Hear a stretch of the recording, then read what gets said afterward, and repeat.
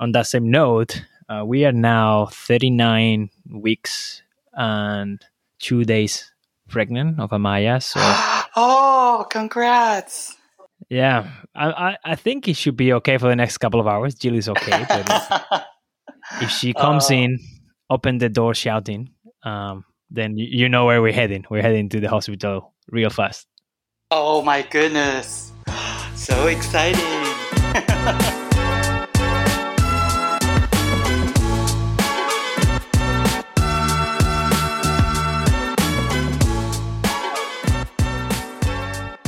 Welcome to Adelante, the podcast filled with inspiring stories of people embracing their uniqueness. I'm Alfonso Comino, your host.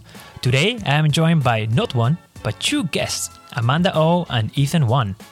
How many couples did you know sit down every year for a marriage performance review, just like you would do with your boss?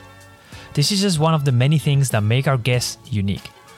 Born and raised in a traditional Chinese family in Guangdong, Amanda's biggest dream has always been to travel the world and experience life in all dimensions. She started her career in Shenzhen and then moved to Hong Kong, Beijing, and Shanghai, where she built a successful career and met her husband, Ethan, through volunteer work.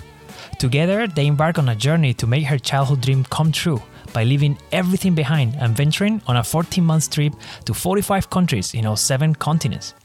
Ethan was the kid who was supposed to lose at the starting line. From being abandoned as a baby in Taiwan, he went on to take on executive roles at Wall Street and even served in the Peace Corps. Ethan transformed disadvantageous experiences into opportunities, such as being afraid of water and then becoming a rescue diver. He learned to view fear as an anachronism, false evidence appearing real. After that, his life has never been the same. Amanda and Ethan live in Shanghai with their son, Enzo. I know Amanda and Ethan personally, so I can testify to how inspiring they both are, which is why I invited them to share their unique story here in Adelante. In this conversation, we covered topics about their individual stories, their relentless commitment to volunteer work, the trip that changed their lives forever, and how they use an unconventional approach to make their marriage work. Please enjoy this conversation with Amanda and Ethan. Thank you, Amanda and Ethan, for taking the time to be with us on the podcast today. Thank you, Alfonso, for inviting us to join. The idea of this podcast is to cover mainly 2 types of topics and narratives. One is about inspiring personal stories, and the other one is actionable insights for people to have a more fulfilling life. And since I know you both personally, I know both of you fall into both buckets and have really great personal stories. And we're going to share a lot of actionable insights today from your personal lives and also from your marriage. And I think people will benefit from that. Since I expect this conversation to cover a wide range of topics today, and we don't have really a good starting point and we might jump here and there, I was thinking a really good place for us to start this conversation will be to talk about the stoic approach that Ethan, you had to your career. If you don't mind me sharing, I can start this conversation with the first paragraph of your book, which you are working on now and you share with me, and it's titled Truth and Dare, Stories of Personal Development Through Self-Discovery. And I'm just going to read the first paragraph and then I'll pass the ball to you. I consider myself having lived a bizarre life up to this point. I have worked 42 jobs, moved 30 times, and traveled to 86 countries in 43 years. I took 8 years of work between 25 and 40 years old, which many people consider to be prime years of their career. Ethan, can you take us from here and describe what you say your bizarre life is and who you are? Sure. Let's see, where do I begin? The reason I say it's bizarre because it's almost like a fairy tale. In fact, when I took this book to try to entice a publisher in Shanghai, her feedback to me was, Ethan, I'm only a couple years older than you. Yet, when I read this book, I can't relate to anything you say because it just seems so unreal. So if I can't relate to you, then I don't think my readers can relate to you. Hence, she said she doesn't believe this book is publishable here in China. And on top of that, she also mentioned in China, obviously, there are certain topics we don't want to discuss, such as drugs, religion, and meditation, which my book touched upon on all of these topics. And I was really curious. And I asked her, how come we can't talk about meditation? And she mentioned, well, religions we can control, but meditation we can't. So that's something also quite interesting. My life has been somewhat of a roller coaster, but now that I'm able to look back and reflect on it, it's quite exciting. And I consider myself very blessed and fortunate to meet the people along my journey, which Amanda is part of that awesome journey that we've embarked together. I am grateful for the people. I'm grateful even for the so-called challenges that I was confronted with earlier in my childhood, because that gives me a reference point. It helps me understand that whatever it is that I went through, the so-called hardships, the opposite of that is what I truly wanted and desired. So by having gone through some of those challenges in life, I have that much more to look forward to. It's almost like the saying that you can't get any worse because you've sort of been there already. So there's only the positives to look forward to. A good follow-up question is, in your book, you make a reference about how difficult your childhood was in the early years. Is that something that you feel comfortable discussing? Yeah, sure. No problem. If we were to have this call 10, 15 years ago, I think my response would be very different from now. And the reason I say that is our opinions are self-formulated. So whatever it is, how we view our life, the lens we see through is self-created. So 15 years ago, I would have been a very, very bitter person. And everything I look out through life might be very negative. But now I see things very differently. So for example, the reason I say I have a difficult childhood is because I grew up without my parents. My mother left me when I was 9 months old. So I essentially grew up with a mother. And I had two older brothers who also didn't know who their mothers are. And we sort of was brought up by family, with grandparents, with uncles and aunts. We were essentially free range. My dad was really not in the picture. He started a new family and spent most of the time with that family. And when I was 9 years old, I immigrated to the United States. And my father was the one who took us there. At the time, I did not know. It was actually at the request of my grandfather that my father came. And at the time, even though in my 9-year-old mind, I was curious how come my stepmother and stepsister didn't come. But I never bothered to raise with the question because I didn't like them. And I was glad that they weren't in the US with us. But a long story short, a few years later, I remember not too long after I turned 12, I woke up one day and my father just disappeared and he never came back. So I'm not going to go into the details because it's all in the book. But let's just say that at 12 years old, it was a transition in life and I had to grow up very quickly. So that's when I start taking up working, making rent, trying to get by while going to school. So to give you some sense of perspective, when other kids show up in school, their job is just to make it through the day. Whereas I start my day around 5 a.m., throwing papers, riding my bicycle to school. After school, riding my bicycle to the grocery store, working until 11 p.m., going home and do my homework and probably sleep around 1 or 2 and repeat my day the next day at 5. So that's kind of like how I went through 4 years of high school. That's why I say it's hard, because at the time I felt it was unfair. How come other people have it good, but I didn't? But now I look back on those experiences and I'm so grateful to been blessed with those so-called challenges that helps me mature and helps me see life very differently and having the opportunity to work with so many different types of people so that I'm now able to connect with people from all walks of life. So you had a really difficult childhood. You moved to the US and some of your hardship and adventures continue. And then at some point, you decide to write this book against all odds, because you mentioned before that some of your publishers in China didn't support doing that because they felt some of the content wasn't relatable to some people here. So what was the motivation behind you starting the book, and how did you power through that early feedback? The motivation for the book has been postponed for almost a decade. It started out when I speak with various friends of mine, and I simply, and we all have our own hardships in life. And it just so that I could relate to most people's challenges, because I've been through quite a few of them. So as I listen to them sharing their challenges in life, I sometimes share my own life experiences.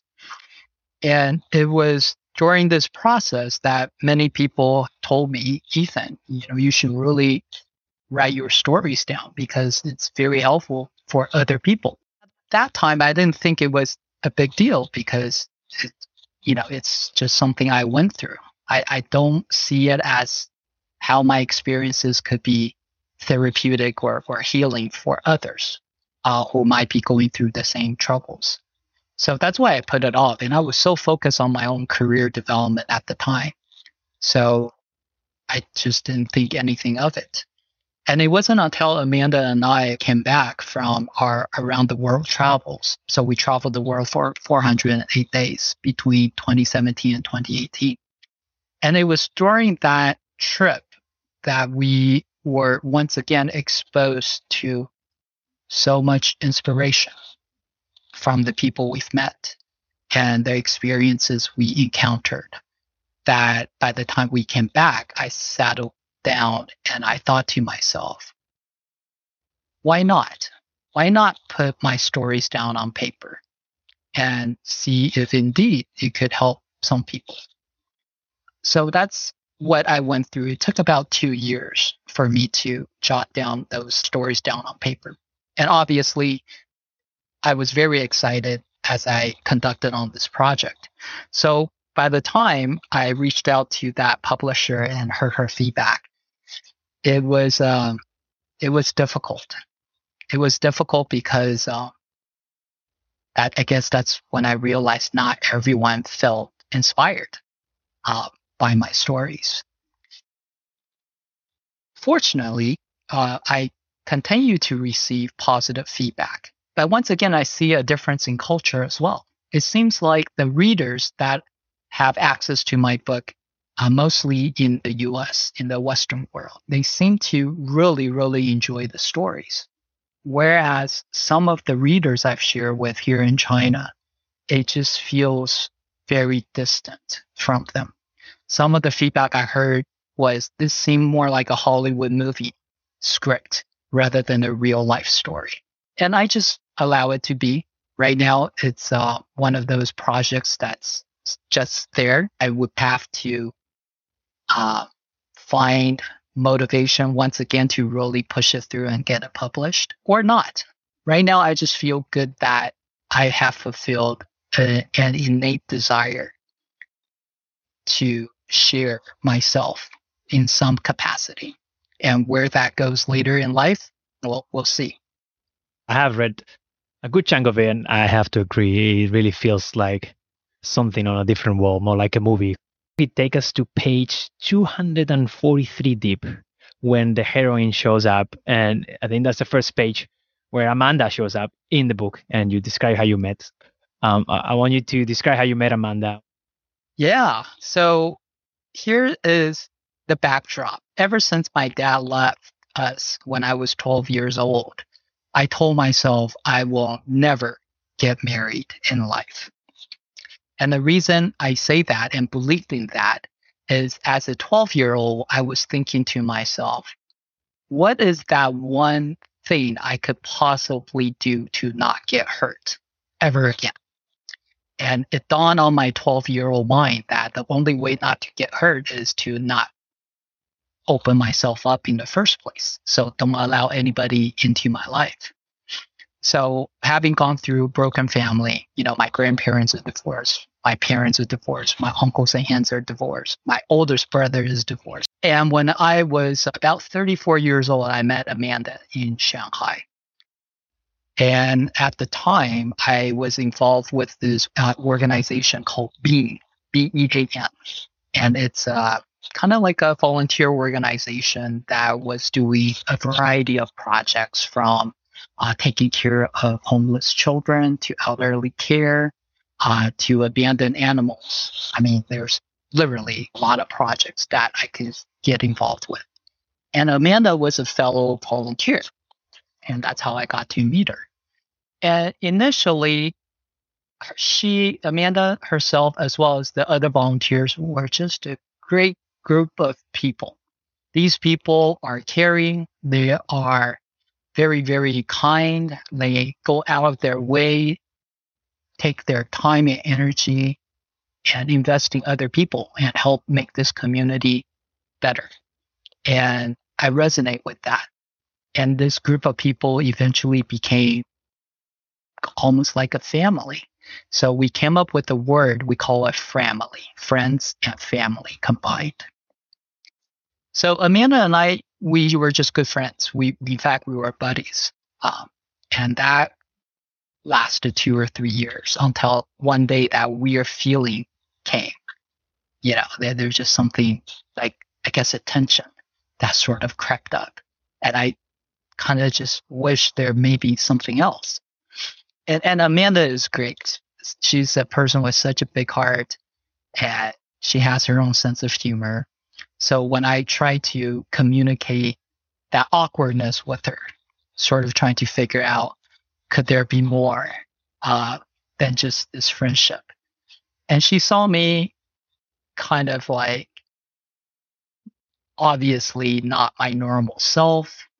Maybe I was not making sense with what I was trying to say. And at the time, she was cooking in the kitchen. And she just said, be her own way. If you can't handle the heat, then get out of my kitchen. And I didn't quite understand what she meant until I went home and sort of thought about it. And thought, well, maybe she did get what I was trying to say. And she's telling me to just make up my mind and make a move. And that's kind of, at least in my way, how this relationship got started. Let me pass it back to you. Just about to jump in there. Amanda, how did he manage the heat? How's your opinion on that? And before you say anything, Amanda, I'm gonna make it public. Before we start this conversation, Amanda texts me and say she feels a bit self-conscious about how she speaks English. I think her English is better than mine, so nobody is gonna judge anything. And we just want to hear your story about how Ethan took the heat. Okay. In reality, I didn't think that he handled the heat very well. That's why I said the words. But yeah, it's very interesting. In China, we had a word 缘分.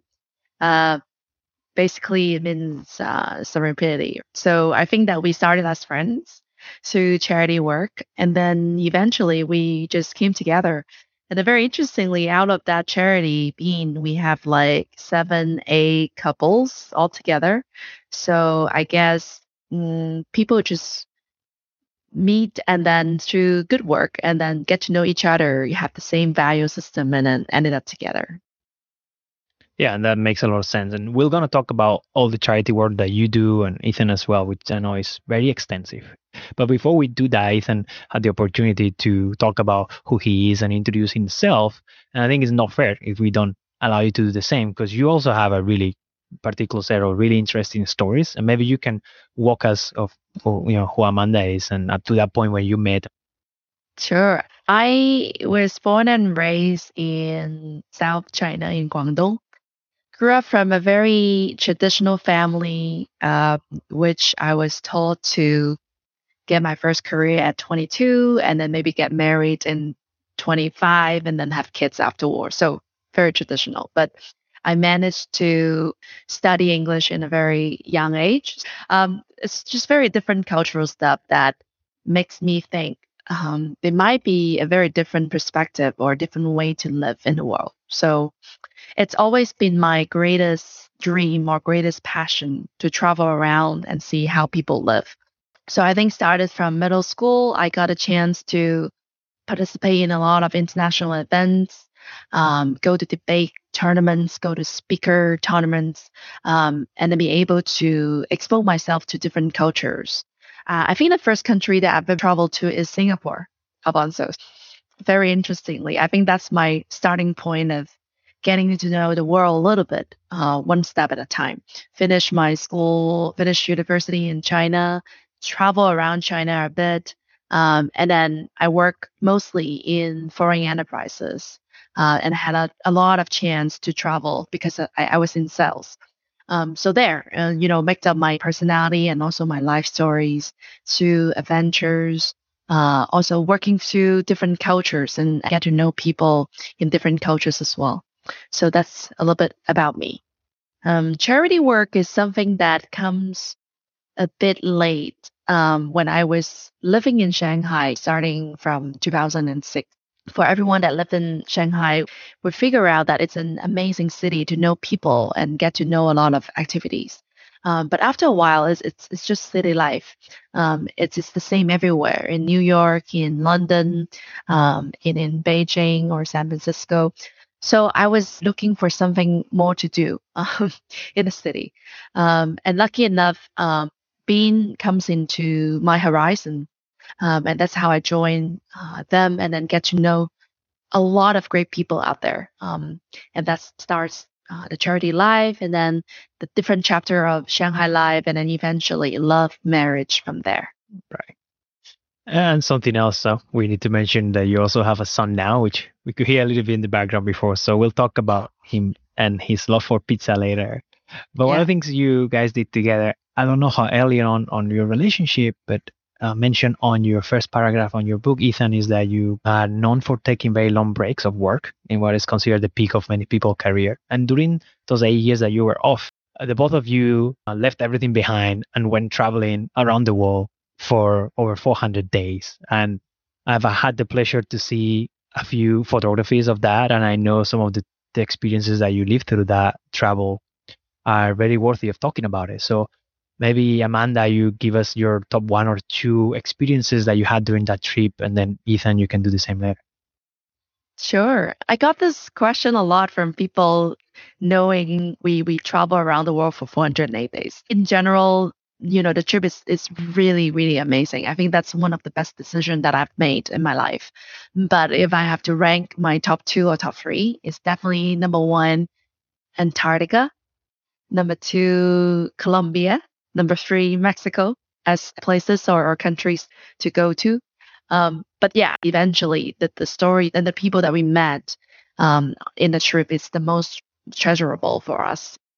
Yeah, what about yourself, Ethan? Do you have anything in common or totally different ones? Oh, sure. We have many things in common, and maybe a little different depending on our perspective. So why don't I share the stories behind those places? But let me first give some background. Maybe that's not relevant to the travel, and then connect back. So in 2015, I was working for a company called Honeywell. It's an American Fortune 500 company. And I was running mergers and acquisition for APAC based in China. And at the time, I seemed to be the successful person on the outside, with a great job, making good money. However, I was feeling quite empty inside, not sure what my ultimate purpose in life is and what's there to look forward to in the future. That's when I hired a life coach. And one of the exercise she had me doing is to keep a gratitude journal.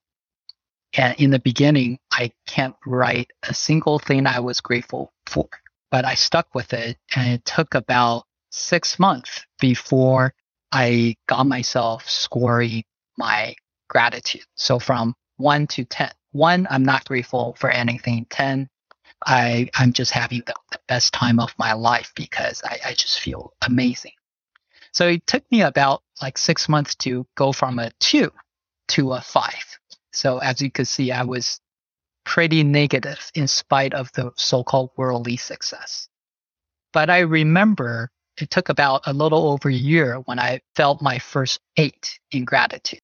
And that was when Amanda and I was in Tuscany, in Italy, and we were driving through the rolling hills at sunset and just seeing how the sky changes color from a bright orange to light supple purple before it got to the evening. But it was in Antarctica where I felt my first 10. And that's just beyond words. And it was when we were paddleboarding in the glacier and there were icebergs right all over us. Yet it was so quiet, so quiet. The only thing we could hear is the paddling of our boards, as well as our own heartbeat. That's how quiet everything got. And looking through the horizon and in perfect peace and presence. And I was just in awe at the perfection of the moment. What power could come up with such magnificence? And just at that moment, there was a whale that floated right next to us and blew air from the back of its head. And I thought to myself, I could die at this very moment with a smile on my face, thinking that this is a wonderful experience to mark the end of my life.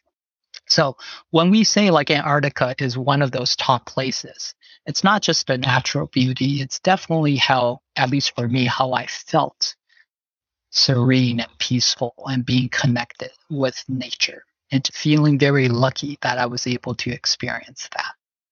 And in terms of Mexico, Amanda and I, we met a couple. We shared the same Airbnb. They're an older couple in their 60s. Mike was a triathlete at 62 years old. So when Amanda and I woke up for breakfast around 9, he already finished a half marathon as a warm-up, and he was going to go out and ride 100 miles on his bicycle. Really made me feel like, wow, okay, that guy is so awesome. He's now going to be my role model. Just because people get old and they have so many excuses why they don't exercise or why, how they are fragile and how they can't do certain things. And this 62 years old was just on fire. And Marie is 60 and she was a doctor, but left her world behind to travel with him because they were also traveling the world. And they had bought this small sailboat and converted into a solar powered sailboat. So needless to say, they can't travel very far. And it took them quite a long time from Canada to the Gulf of Mexico. And that's where they decided to just live there for 6 years. So when we met them, they have so many amazing stories, but it really felt like they were family. And we just wish we met them sooner. And we only shared one evening together before we moved on the next day. And it was just fantastic. And I remember we're leaving the next day, just absolutely sure that we're just going to run into each other somewhere else in this world. And we left happily. We hugged, we left happily, and we promised that we will stay in touch. 3 weeks later, we got an email from Marie. And she was checking in, saying hello. But there was something disturbing about her email when I read that sentence. I'm not writing this email to complain or to be hurtful. I just thought because you guys are family, I think you should know. And right there, I knew something terribly was wrong. And then she went on to say that Mike died of a heart attack. And he was actually the day after we left. He came back from a run and they were making breakfast and he literally just fell down and never got back up. And I think it was that experience, and I'm sure your listeners have similar experiences in different ways, how the universe shows us how this life could just end unexpectedly. So how will we live differently if knowing things like that may happen? So for me personally, I've gone through 9/11, right? And I missed the accident by 3 weeks. So I see 4,000 people dying on that day. And I remember at the time thinking to myself, wow, I'm so lucky that I was able to live. So how would I live differently? And once again, in Mexico, when we met Mike and Marie, and someone that you love so much, even though, you've only met them, but you feel like you know them for so long and they're like just family and they just die. How would you look at your life differently? And it was Marie who said, this email is not for you guys to feel bad. She said, I'm sure Mike, as well as myself, will want you, Amanda, to know this. And that is, we love you. And you guys are on an amazing journey. So stay curious. Continue to explore, continue to enjoy each other, because at the end of your life, it's not the money, it's not the material wealth you've accumulated that you're going to think back on. At least for her, Marie, she said to her, it was all the wonderful memories they've created together. And that's what she continues to think about today. We all travel for different reasons, but for us, I felt just being able to share our companionship with one another and exploring this world together and learning about ourselves with the support of one another. That's, at least for me, one of the best gifts in life. I'm trying to put myself together a little bit, and there's obviously a lot of value on the story that you mentioned, and it clearly touched you a lot. And I have a couple of follow-up questions. My first one is, have you both keep in touch with Marie since the incident? Because it's been a couple of years now. Yeah, I'll let Amanda take that one. Oh yeah, we did. We are like family members. We communicated once a month at least, to just send emails to each other, ask about how we are, and we send photos of Enzo, our son, to Marie as well. So we keep pretty close in touch with each other. And Ethan didn't mention it, but after Marie brought us the news, one of the dreams that Mike had when he was still alive is to go to Africa. So we actually managed to meet Marie in Africa after 6 months after that email and Mike passed away. Just something that we pay respect to Mike, and then how we remember him when we were still alive. And then luckily, we actually saw Marie again in 2019 in Mexico, actually. That's how we keep contact with each other after we met. Really touching story. And I know the book is full of many more stories that will also be as incredible as this one. And one of the things that you mentioned is that you had a life coach and help you to write a journal about how grateful you are on that day or the things that happened to you, which is really good practice to have. Have you kept back with that practice, Ethan, and maybe Amanda, you do as well? And if you were at 10 in Antarctica, like after that experience with Mike and having that incredible perspective in life, do you feel that your average gratitude is much higher now than it was back then? For me, I've kept up the gratitude journal ever since 2015 because it worked wonders in my own life that I can't fathom not doing that, because it's my foundation. It's kind of how I was able to build a positive mindset in how I view everything with a different lens. So there's a saying out there, and that saying is, it's not happy people who are grateful, but rather grateful people who are happy. And I truly believe that. So I continue to do that almost every day. In terms of the level of how I feel, let me see if I could put this into perspective.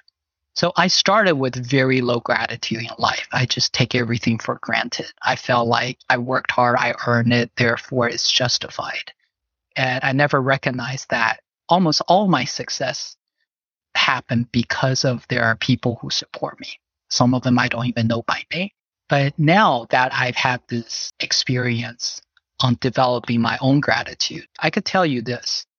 Ever since I felt 5 or 6 in terms of 1 to 10 scoring, I would never want to go back to a 2 or 3. And ever since I felt the 8 in my life, I would never want to go back to the 5 or 6. And having that experience in Antarctica, and I have to say those experiences are special. Certainly, I don't feel like that every day, but nevertheless, I feel because my Bit Foundation has been developed for quite a few years now, I feel I'm constantly at around a 9. And I feel it's not like those amazing feeling. It's almost like a quiet security about life, that quiet confidence that everything is working out for us, for Amanda and I. It's the just being present and just feeling okay, not being too anxious, trusting that we have the resources and the time to get through what we need to get through. So I don't know if that answers your question. Yeah, and Amanda, is that something that you also do? Unfortunately, I don't keep a gratitude journal. I have a very different way to register gratitude in my life and how it works for me. What makes a very big difference for me is actually the 408-day trip that we do in 2017. Very, very similar to Ethan. I used to take things for granted as well. I'm a single child, born into a very loving family. So I used to think that things are just like this all the way. But through my teen years, my later years, I realized that it's not. And you have to fight hard and then pay a lot of efforts to get to things that you really want. And I started to get really frustrated. And that's how all the unhappiness, the confusion comes out. I also had a coach when I was 25 years old, who also taught me what gratitude is. She actually recommended to read this book by a Taiwanese author called Zhang Defen. Very straightforward, simple stories, but teach you to always stop and think about what you have and then started to treasure it in a very different way. So after the years, I had a concept in my mind, but I started to get better. But then I think that there's a very deep piece in my mind that I still don't know what gratitude looks like. It's actually when we were traveling, when we met all these amazing people like Mike and Marie during our trip, meet all these people in Cuba, in Bosnia, who actually were born in these most unfortunate families and then societies and then worlds that have been through wars, been through misfortune, been through very different life stories, but still would be able to keep this amazing positive mindset. I remember this girl that I met at the top end of the Cuba Island. I asked her what was her biggest dream in life. And she looked at me and she said, I wanted to travel to Havana. And I can't even imagine traveling to Havana is her biggest dream. And when I look at her, I understand. Her family brings in about $25 each month. But she still like had this amazing positive mindset that one day she's going to Havana. And when she said it, when she answered the question, she's all smile. I can see that it's something that she really holds up to. So I think it's just there, like all these stories, all these people we met. For me, it's like a coin system. Every time I meet someone that tells me something like that, I collect a coin. And then after the trip, when I look into my picky pocket, it's full. So when I go back to my normal life, every now and then I will look into that pocket and these stories of gratitudeness comes out. And it serves as a life energy for me and then remind me how grateful I should be in my daily life. And it changed my perspective, how I live my life. And it's just something really amazing and then treasurous for me for my whole life. Yeah, and I guess everybody can account for the way they feel grateful in different ways. But Amanda, I know you do a lot of work even today with charities and helping people in rural China and different places. So I thought we'll take a moment for you to reflect on some of those initiatives that you do today. And some of them are great. I don't know if you want to highlight any specific one, but do you want to talk about some of the charitable work that you do today? Yeah, for sure. I think Ethan can tell you many of their stories because he's the amazing person that's been with Peace Corps for 3 years, and then we're sent to Moldova for 3 years. I'm sure that he can share more on that. For me, the interesting thing about charity work, it's completely different from a lot of people about why they join this kind of work. I went through very much the same journey like everybody else, because we want to try to help someone. We want to contribute our time to someone. And that's why we do charity work, to make ourselves feel better by doing something good. That's the original thought when I was joining Bean, when I was joining some of the volunteering work that I picked up early years. But it was actually through Bean that I realized that no matter how much work that I do, I can fundamentally change someone's misfortune, change their life, or even bring a very significant change to their life. It's because the first programs that I did was with Bean through orphanages. I actually do a lot of work with children. And I realized that when we visit them maybe once or twice a week, once or twice a month, we give them material, we give them diapers, we give them money, it doesn't really significantly change their lives. So I become really frustrated and then question myself whether I should continue to do this. Back then, my dearest friend and the president of Bean, named Sheila, told me something that is very profound and actually influenced me to do how I do charity work down the road. She said, it's actually not about helping them. It's about helping yourself to see a very different perspective in life. And then you bring the energy back to them. And maybe here and there, you'll be able to influence them to see life a little bit differently. And that's how hope starts. And it gives me a very different perspective in doing all the volunteering work afterwards. I don't hold myself responsible, at least like 100%, to change that person's life fundamentally. But I think that I see that the cost of charity, like changing me first a little bit. And then through that journey, I would be able to bring positive energy, different perspectives, different type of care to the people that I help. And then from there, I think that it kind of opened up a new chapter for me in volunteering life. And until today, when I go to do this type of work, I don't think about myself as the saver or someone who can help them through the deep waters. I see that as a chance to transform myself from the starting point, to bring a little piece of myself to that work, and then be able to maybe influence someone. So I think it's just be the changer that you want to be for all these charity work. And that's how I get to continue. Yeah. That's really great. And thanks for sharing that. Still thinking about the Havana story. I'm not really sure what the distance was between Havana and where that lady was, very small. And it resonated with me how your dreams are often contained with your perspective. So traveling gives you that wider perspective and you realize how lucky you really are.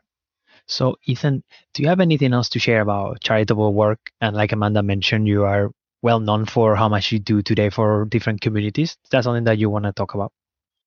A lot of people ask me, why do I leave Morgan Stanley and join the Peace Corps, which is a government organization started by JFK. So President Kennedy started Peace Corps in the 1960s, sending college kids to third world countries. And the mission was actually quite simple.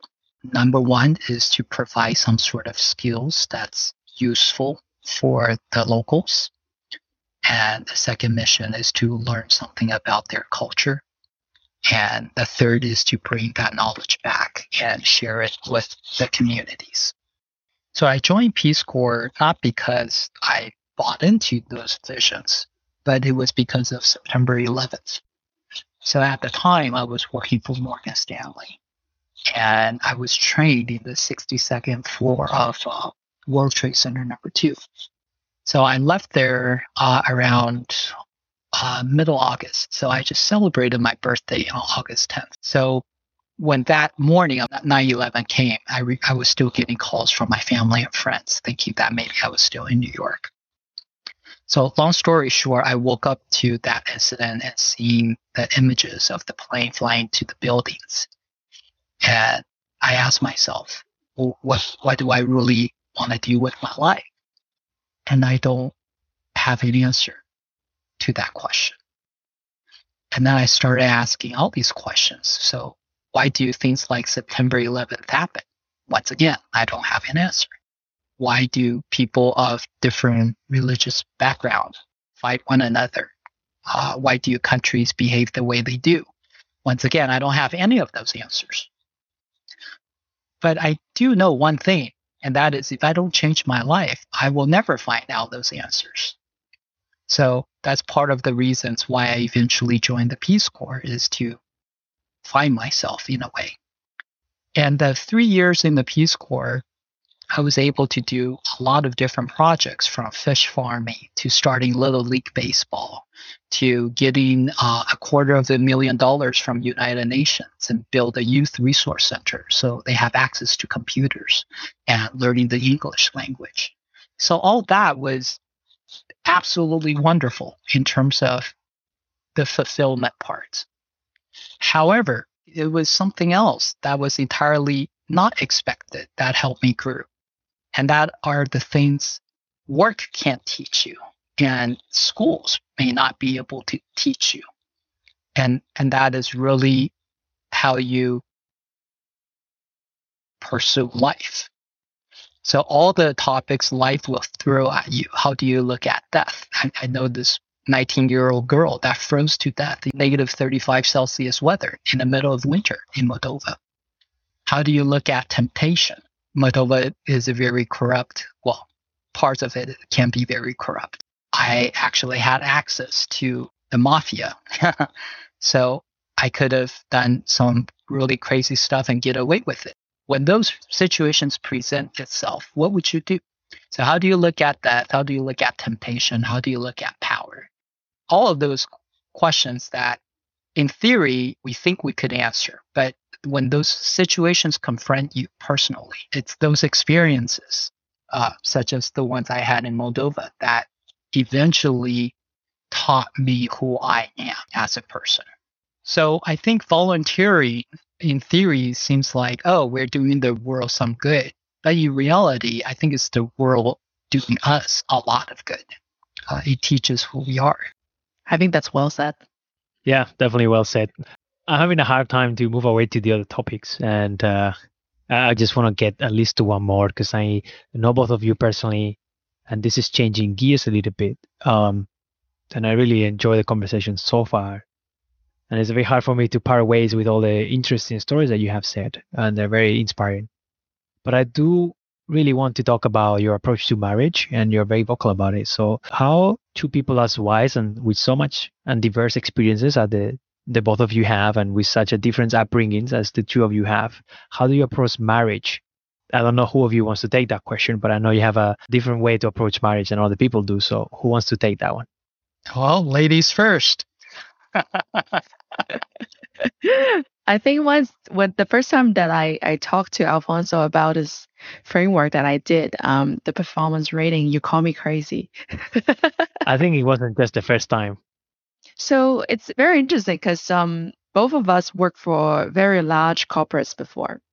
And well, with my background, I did work with a lot of HRs, and I was actually in talent acquisition, HR, organization development a little bit. So after we got married, I think it's like year number 3, something like that. I started to have this idea: why don't we have a better form to give each other feedback? The idea came when one of my friends in Hong Kong introduced me this framework about how she and her husband did this review once a month or once a year. Basically, it's a rating system. Between the two of you, you can have like a rating system on different stuff like kids, housework, spiritual belief, health, growth, and then you rate each other individually, and then you come together and then talk about that rating. At the end of the day, you summarize everything together and then give each other some goals or some expectation to look forward to in the next year or next time period. And I was like, this is a great idea. It's just a very good way, also a very fun way to give each other the space or the measurement to go forward to give each other something to improve. So I introduced the idea to him. I think it was 2017, 2018 when we came back from traveling and then during a trip in Korea. And I was joking to him like, let's do it offsite and let's do a very quick performance review. So there, in a barbecue shop, we started to give each other points and ratings. And it's a very interesting way of giving feedback because we kind of take all the obstacles and then the bad feelings away. Like basically we're giving each other a very safe environment to give feedback and to talk about what you really think in subjects like housework, children, or even sex, things like that.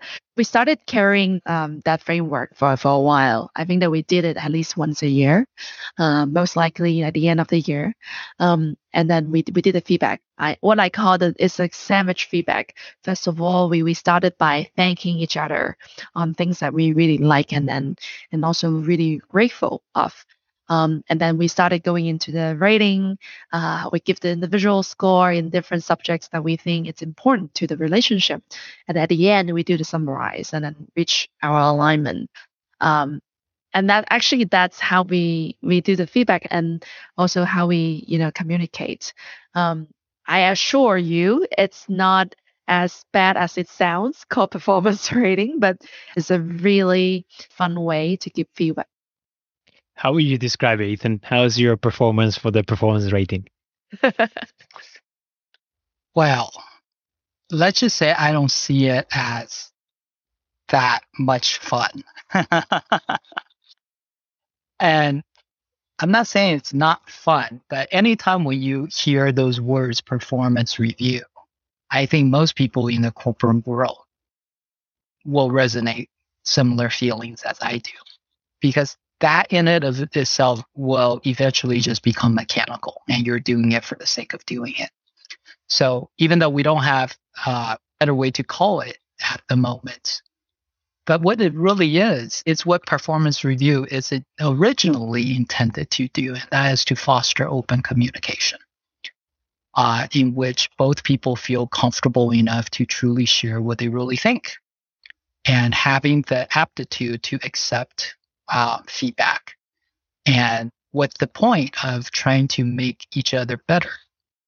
And I think that is the intent of doing what we do, because we want our marriage to thrive and not just to survive through marriage, right? Just the same way we want our life to thrive and not just survive the day to day.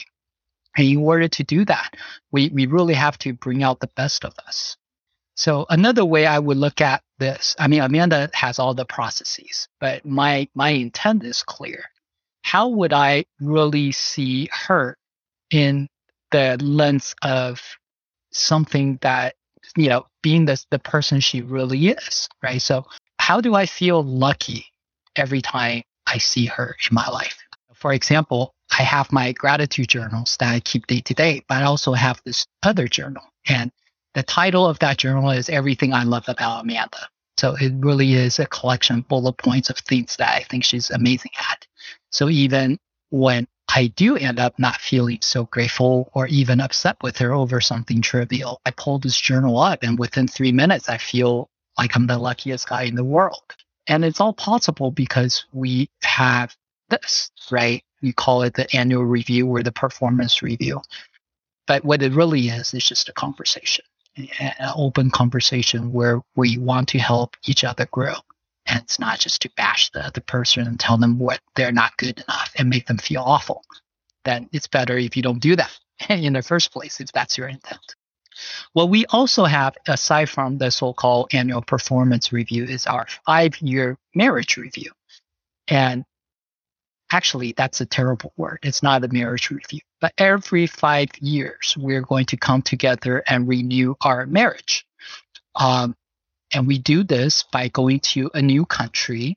We like to experience a local culture, take the wedding photos with the local costumes, and renew our marriage vows. And also, it's an opportunity for us to ask, are we happy in our marriage? If not, why not? And what are the things we could work on? And I'm sure you know this, Alfonso. Like when babies comes into your life, it's another transformation, and we will need to reevaluate how we see ourselves as a family unit. So what worked for us before kids may not work for us after kids. So all of this requires an open attitude and mindset to be open and to communicate and to talk things out and work together as a family. Definitely, children change a lot of things, mostly for the better, of course. And how has your approach to marriage, so to speak, where you have a constant way to provide feedback as a way to improve, has affected parenting? Because both of you became parents. Help me out here with Enzo. He's around 1 year now.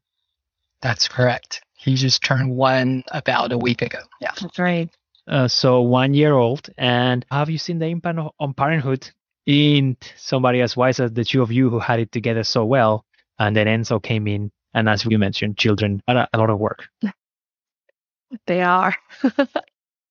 I think it's a new challenge for us in life. I call it challenge because that's something that you would expect. It's for me, I never expect that it would be that difficult, but ended up actually it's a lot of work. And also like for me in career, I have to actually sacrifice quite a lot for that. But I see it as a very interesting challenge. I think that it also opens up a new chapter for us to look at our relationship as life partners, to join force together to finish something that's great, which is to raise and foster a human being.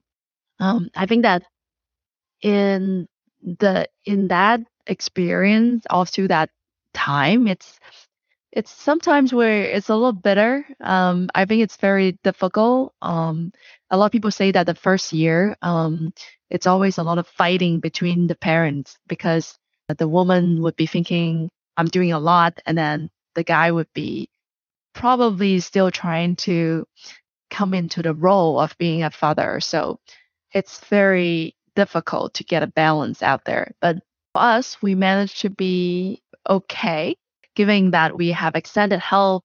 And also we have the system of tell feedback to each other as often as you can on top. And so it's just giving us so much joy to start with, and then make all the challenges and the difficulties seem nothing in return. So in general, I'm really enjoying it. I'm not sure about Ethan, but yeah. For me, I didn't want to get married ever since I was 12. So needless to say, I never thought about having kids. In fact, I think I was terrified at the thought of maybe one day having kids.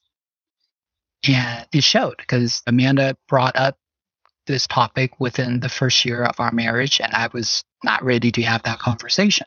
And I think she tried it again in the second year and then the third year.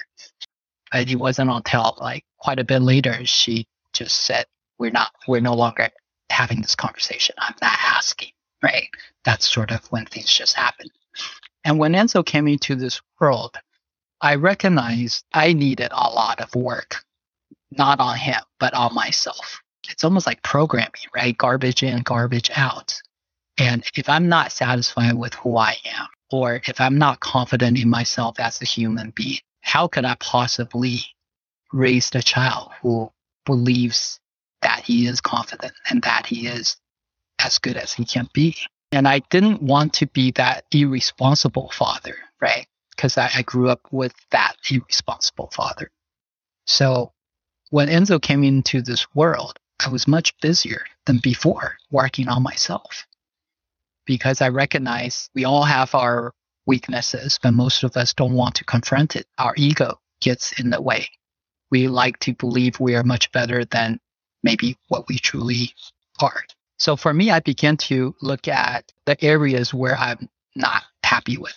So for example, I am actually very egotistical, right? I am pretty full of myself. And it's quite difficult to receive feedback from anyone and not just Amanda.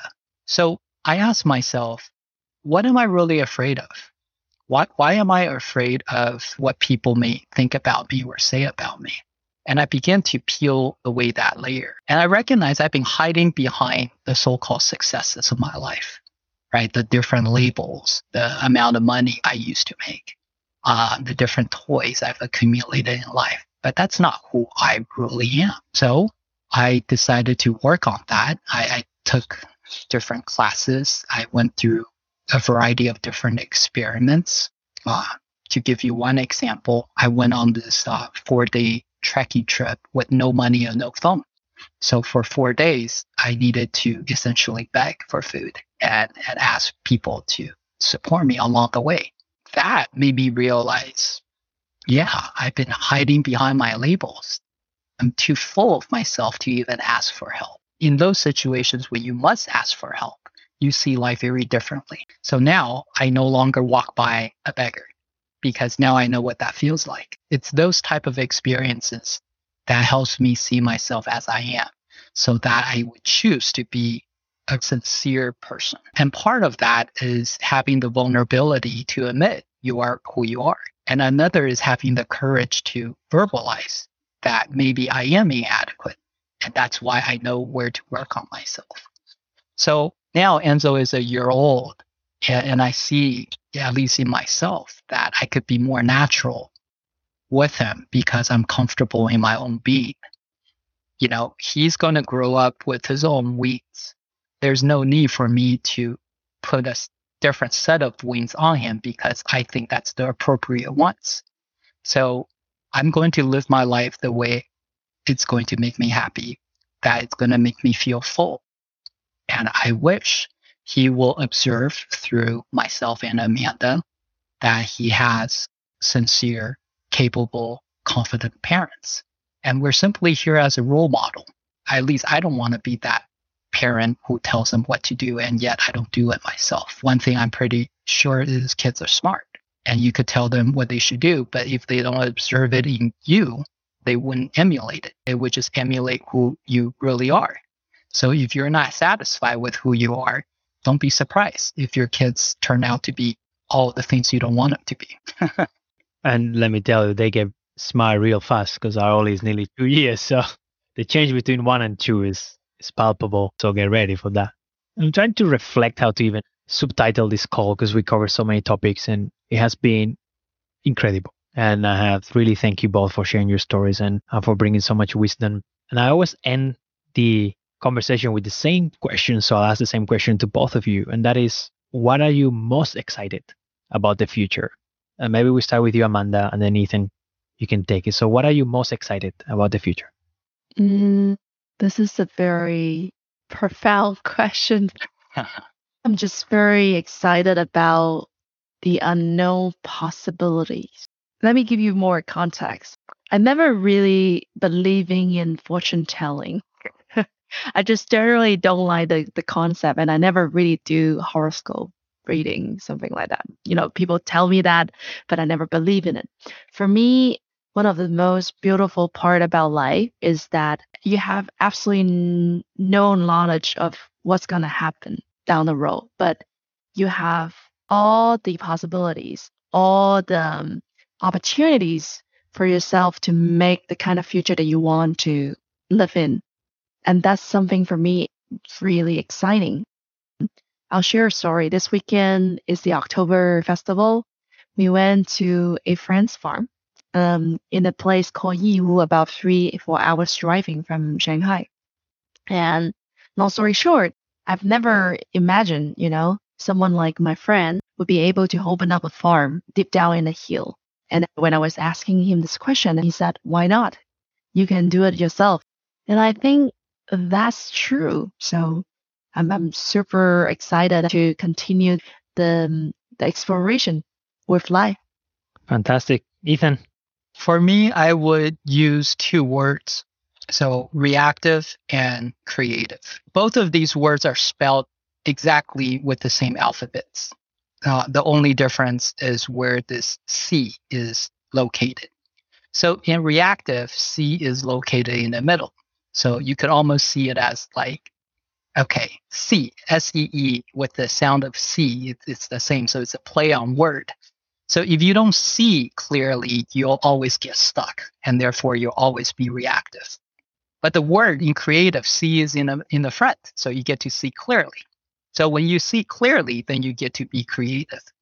So what I'm most excited about is to experience my own creations. And the only way I could experience my own creations is to be creating in the first place. And the only ways I could be creating is if I could see clearly. So I think this comes down to me settling with the me that I am and just being okay with that. So stop pretending to be someone else or what society wants me to be or who my family wants me to be. I am just me, and just being okay with that.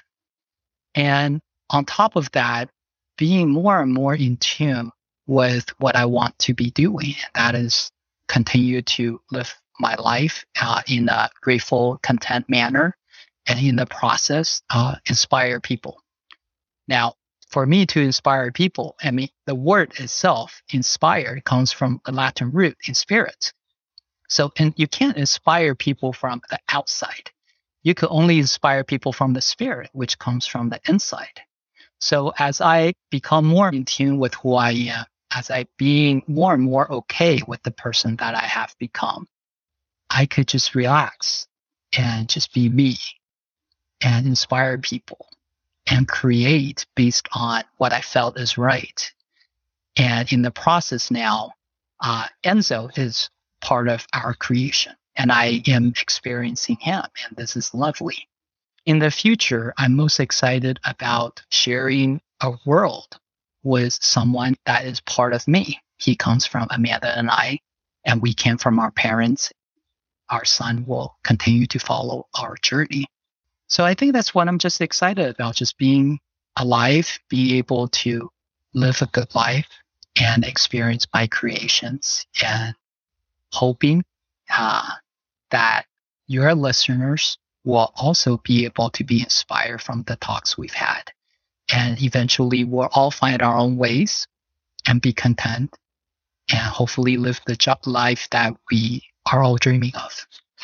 Definitely, I can count myself out there inspired. Amanda, Nathan, thank you so much for reviewing so many personal stories. Thank you for your time. Thanks for the invitation. Thank you so much, Alfonso.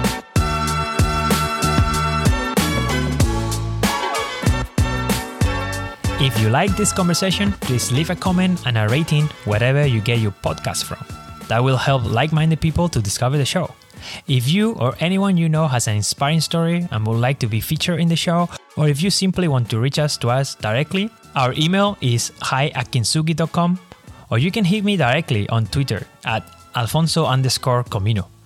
Thank you for listening. Adelante.